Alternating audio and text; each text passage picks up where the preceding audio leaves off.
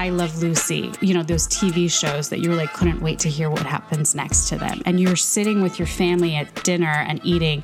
It was kind of a new medium. And people, if the news anchor was sick, people would get concerned. It's like a friend is sick, a brother is sick or something like that, right? So they would call the studio, they'd send soup to the studio because they don't know where the news anchor actually lives.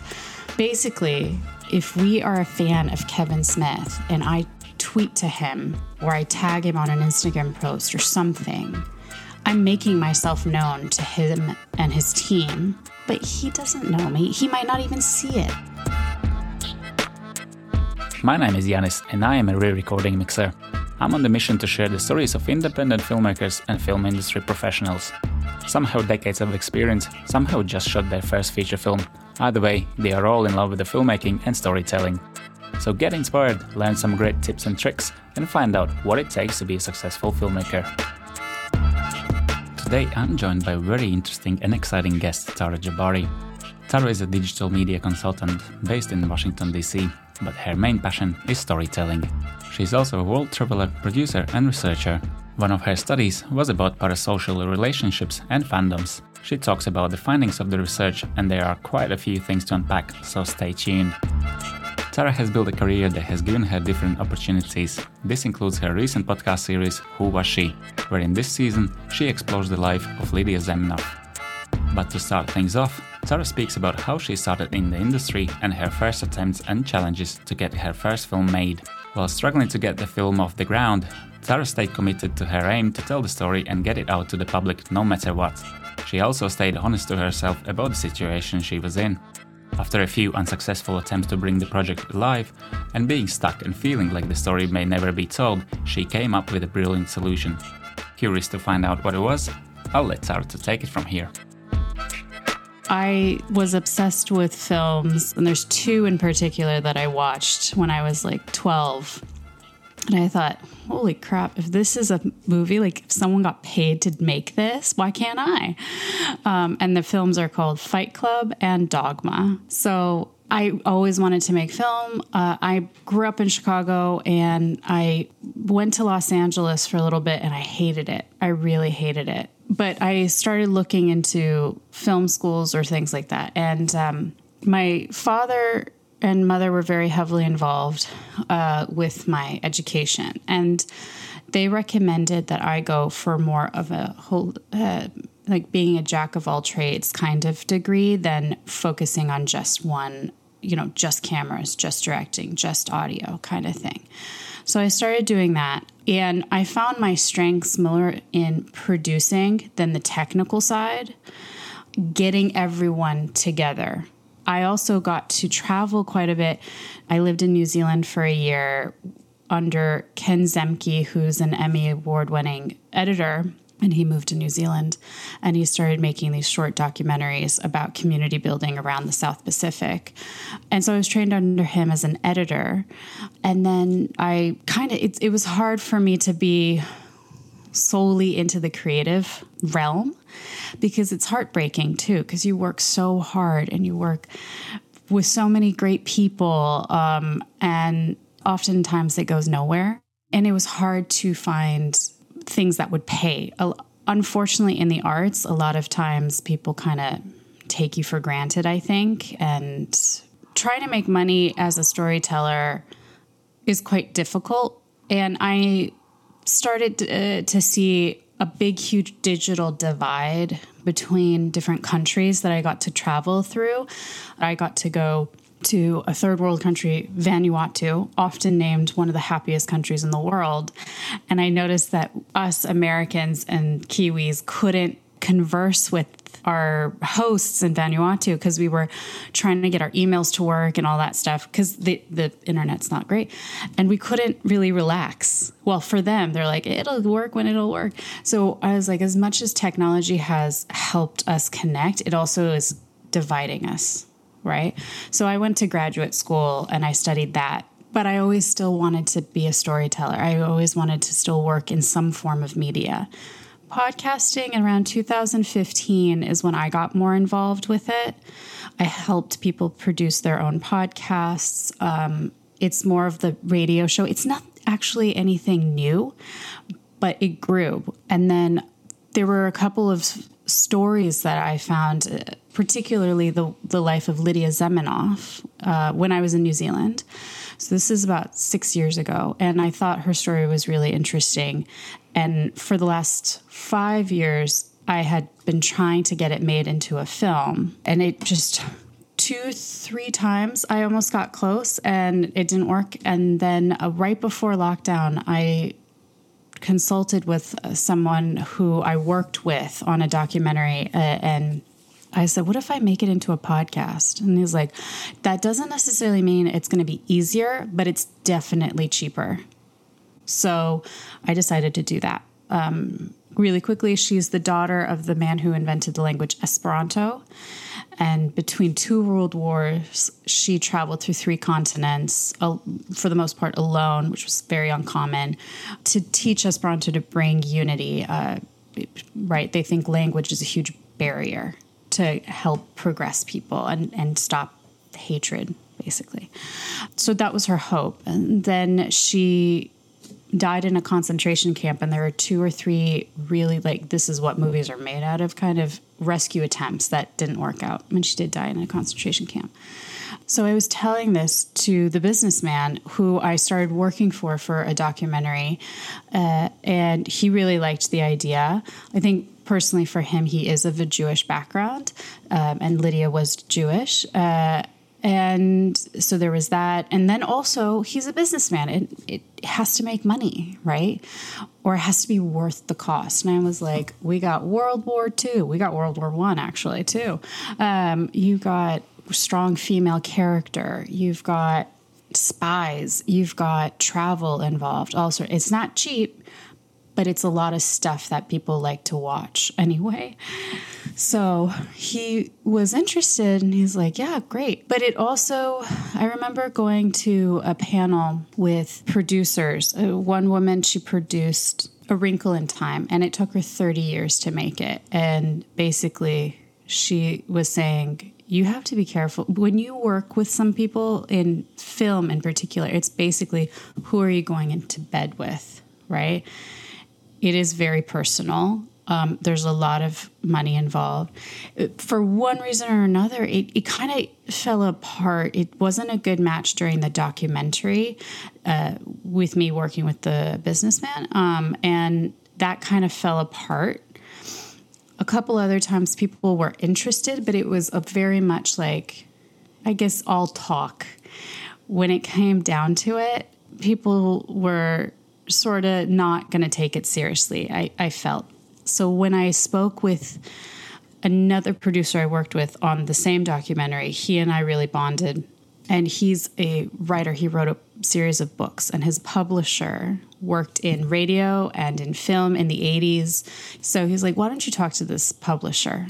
And I talked to the publisher. She's like, yeah, that doesn't surprise me that it's more talk. People are interested. But when it comes down to it, like, will people put money down?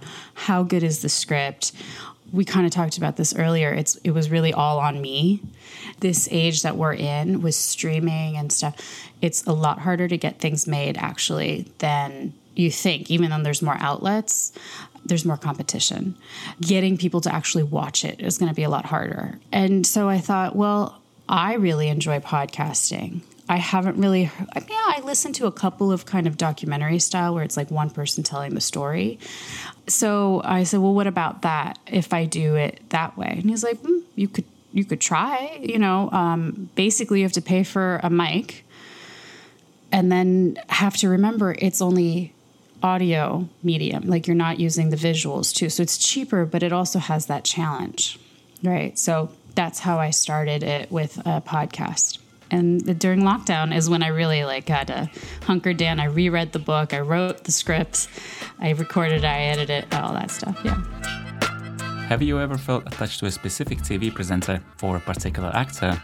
There's a term for this: parasocial relationships. Tara did research on this, and I'll let her explain what it is, why it's important, and what it means in digital age. I decided to do an independent study. It's the same credits as a thesis, but it technically is not a thesis. And during another part of my graduate studies, I was learning how communication, personal, professional, has changed through the digital age, right? Can we sit in a family dinner without our phones? And if there's an anxiety with not having our phones with us, what's that? And even in business meetings, kind of thing, all sorts of encompassing. And from that, I learned about parasocial relationships, which was primarily when a person has a one-sided relationship with the media. It was started in the 50s when television was invented in people's homes. And people now were starting to get attached to the news anchor that came on every evening. I Love Lucy, those TV shows that you were like, couldn't wait to hear what happens next to them. And you're sitting with your family at dinner and eating. It was kind of a new medium. And people, if the news anchor was sick, people would get concerned. It's like a friend is sick, a brother is sick or something like that, right? So they would call the studio, they'd send soup to the studio because they don't know where the news anchor actually lives. Basically, if we are a fan of Kevin Smith and I tweet to him, or I tag him on an Instagram post or something, I'm making myself known to him and his team. But that technically from the 1950s definition, that means it's no longer parasocial. But he doesn't know me. He might not even see it, right? So my independent study was saying, like, it's still parasocial. Now, if he replies, it's no longer parasocial. He acknowledges, or his team acknowledges, my individual existence and appreciates my fan and my appreciation of his work. But now with social media, we're making new relationships. We need a new definition of these relationships we're forming purely online. And we don't really have that right now. And it's really the first time that we have been able to reach out to the media and them being able to reach out back to us.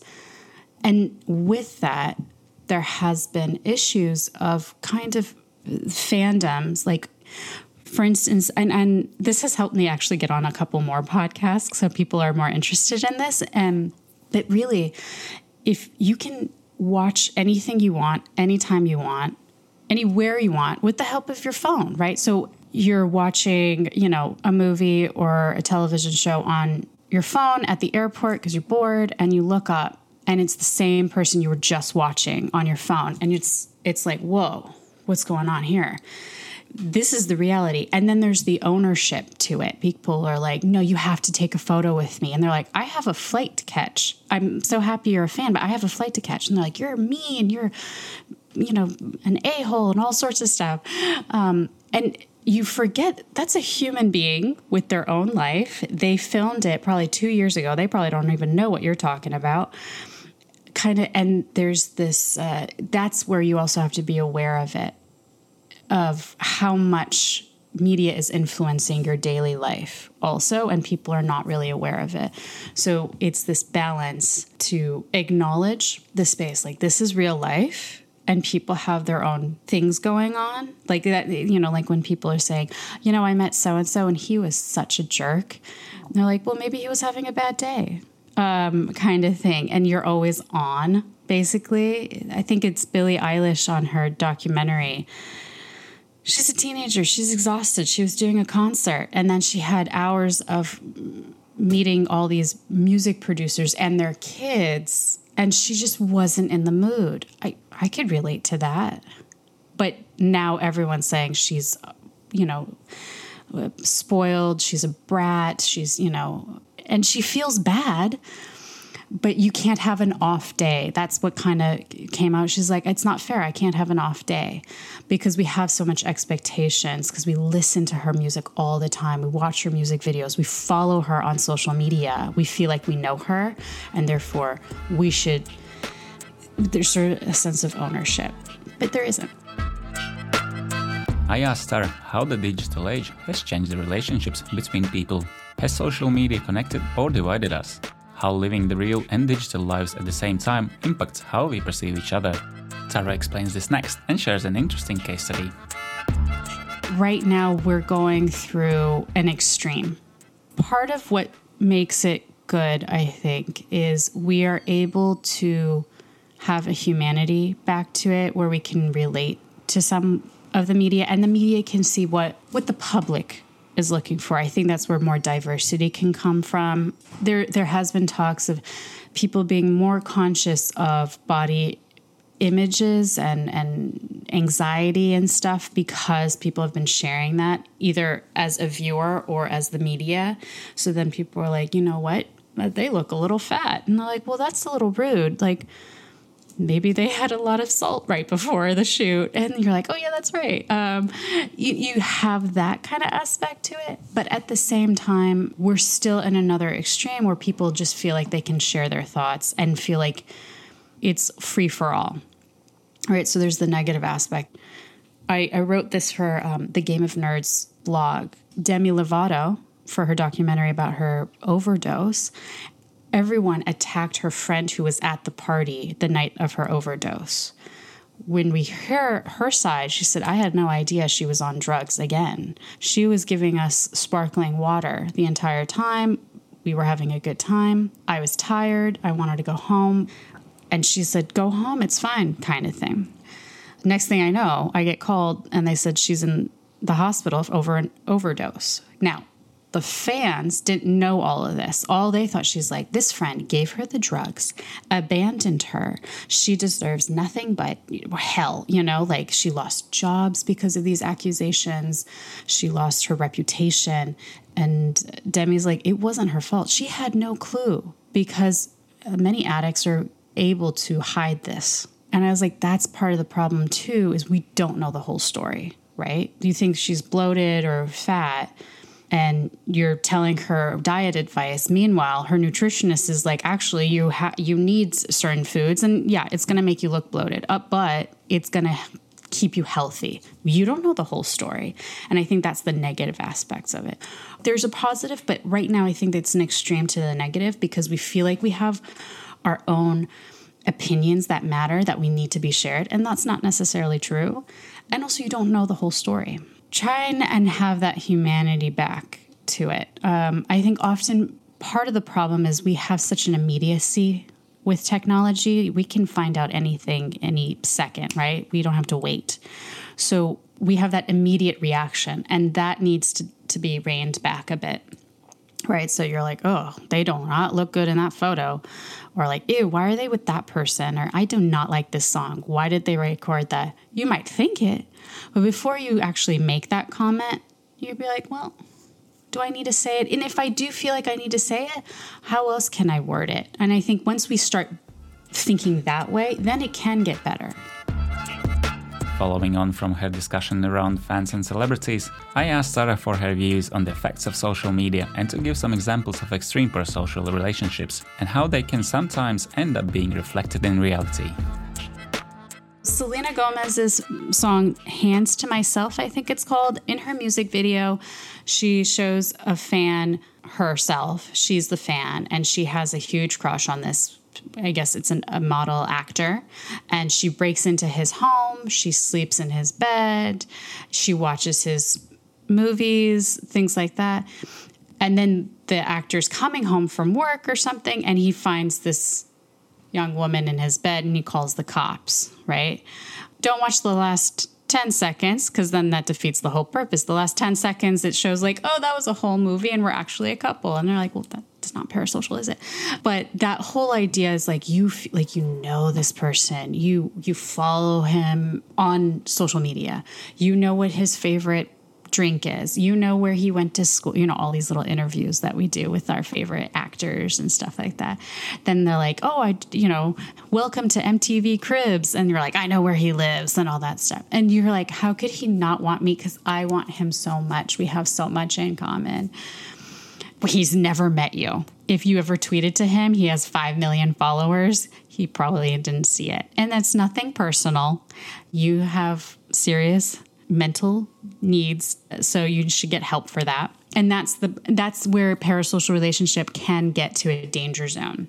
One of the most famous ones of real life is in the 80s, where the man tried to assassinate Ronald Reagan because he watched Taxi Driver so many times. And what is Taxi Driver? A vet with post-traumatic stress disorder, and feels like he has to kill this political candidate to fix the situation. You know, he has this child prostitute that he's friends with, and then the girl he likes works for that candidate. You know, like he's obviously not well, and the character is not well, and the person who watched it and related so much to Travis, Robert De Niro's character, and he saw Jodie Foster and saw a child prostitute. Meanwhile, she's at Yale. Right? He wrote countless letters to her, and she ignored them all because she's a Yale student, and, you know, obviously this person is not healthy. And he tried to kill Ronald Reagan. He is now in a mental institution. Part of my research, there was an update on how he's doing, and his parents were trying to make him, in like 2017, I was doing this independent study, and his parents were saying, you know, we'll take care of him. It's been 30 plus years. Let him out. And they're like, no, because you're older than him. And when you die, who's going to take care of him? He's going to need help and care 24/7. He's just not, mentally is not capable to take care of himself. So he's still in the hospital, last I heard. So there's that danger zone. And I think the music video kind of showed that's the extreme when you start to feel like that ownership. Then there's the other ones where like, the fans like who see, I think it's like in a One Direction music video where like they're walking down the street and then these girls are like, oh my God, I'm listening to you. And then they run after them. That's more of a common thing where they're like, okay, please stop talking, like stop trying to hug me kind of thing. And then they have to run away. That's more common. But why do you feel like you have to run to them? Because you're like, oh my God, you're real. You're real. Can I touch you? Kind of thing. It's creepy because all you do is listen to their music and watch their music videos and watch their Twitter feed and their Instagram feed and all sorts of stuff. So you're absorbed by it. So that's what I was trying to dissect in those music videos, the extreme parasocial. Next, I wanted to know if there's any way that celebrities and stars can or should use their relationships in any way to build healthy and positive fandoms by making fans perceive them and their work in the way it was intended. It's really hard to please everyone. How many people will say The Godfather is the best film ever made? But you do want to try your best. There have been times where the media will share advertisements. Actually, I'm thinking of Fight Club. Well, you have to think of your brand, first of all, if you want to be known for the most part for this. When it comes to advertisement in more traditional sense, Fight Club, the DVD, had the different commercials. They had the romantic comedy commercial, which focused on clips with Marla and the narrator or Tyler, right? Then you had the drama, you had the action film, so it had more of like the bombs and stuff like that, and you have like the bromance kind of like buddy guy movie, right, which had no Marla in it, and it was just Edward Norton, Brad Pitt kind of thing. So they kind of catered it to each different audience, the advertisement, right? So you have that aspect, but they were clever on it, and they knew in Fight Club, part of the story behind it, the book and the film, is kind of to push your buttons and to make you rethink of what is the norm and what is acceptable and what isn't. So it kind of works for them. But, you know, it's kind of hard to do that for other films, particularly in social media or in the digital age. There will be always somebody who hates it and always somebody who loves it, and you can't please everyone. But if you're more intentional with your messaging and stick to that branding, I think it'll help you when you get the hate. And having a little bit more think before you hit send or post is a good trick that often people don't. It sounds like duh, but that's where most of the problems are. And they're like, this movie sucks. And they're like, I hated everyone. That's why this piece means I hate you all, and send. And you're like, well, you just screwed that up, didn't you? Kind of thing. So you want to think before you hit send. And when there's a genuineness and a humanity to it, I think people will bond through that. It's a little bit harder, but it's not impossible. To wrap things up, I asked if Tara has noticed any trends in parasocial relationships and how filmmakers can use them to their advantage. The internet shows that there's an audience for everything, right? for instance, I'm not a huge animation person or particularly anime, but that is a huge fandom. People love it, right? And often a lot of films copy a lot of anime and stuff. For whatever reason, I don't know why people are drawn to certain things or why people are horror fans. Like the horror genre will always have a fandom. Even if it's bad horror, even if it's not even scary, people enjoy it, right? And if you're a filmmaker and you're like, this is why I loved Dogma and Fight Club, that they were so bizarre. And I'm not Catholic. I'm not a 30-year-old man, but I could relate to them just feeling like outsiders and feeling like no one will understand me kind of thing. That's what I loved about it. So you never know what will, and I was 12 years old when I watched those films. And I just loved, because at 12 years old as a woman or as a girl, you know, there's a lot of insecurities, there's virgin suicides where, the youngest daughter tries to commit suicide and the doctor's like, you're only 13. And he's like, well, obviously you've never been a 13-year-old girl. And I was like, preach. So when I'm watching like Edward Norton struggling with sleep and trying to like fit in, and he hates his job, and then, you know, he meets this cool guy and all that stuff, I was like, I know, it's like, you want to find somebody who understands you, but also you can look up to. That's what I could relate to. And then he turns into a psycho, and spoiler alert, he's not even real kind of thing. I was like, well, that's interesting. I remember talking to another girl. She's like, I did not get that. I mean, Brad Pitt's hot in it, but what's the point? And I was like, no, it's more than that. So you never know what will, you know, like Dogma, there were death threats for the guy. You know, people, it's religion. It's people's philosophy and theology and stuff. And so people are like, how dare you? It's like, I'm not trying to say it's not useful. I'm saying I love it, and this is my interpretation of it. And I'm like, what does a poo monster have to do with anything? But I loved it. So I have no idea what draws people. But I think one thing that I learned is if you have something to say and you're passionate about it, you'll find other like-minded people, particularly on the internet. And that's the nice thing, is like you're never actually alone. That's it for today's episode. I hope you enjoyed it and find it interesting, because I did. Don't forget to subscribe to the podcast and follow Filmmaker Stories on social media, where our guests reveal their most influential films. If you have some good stories to tell and would like to share them with the rest of the community, let us know. Till next time.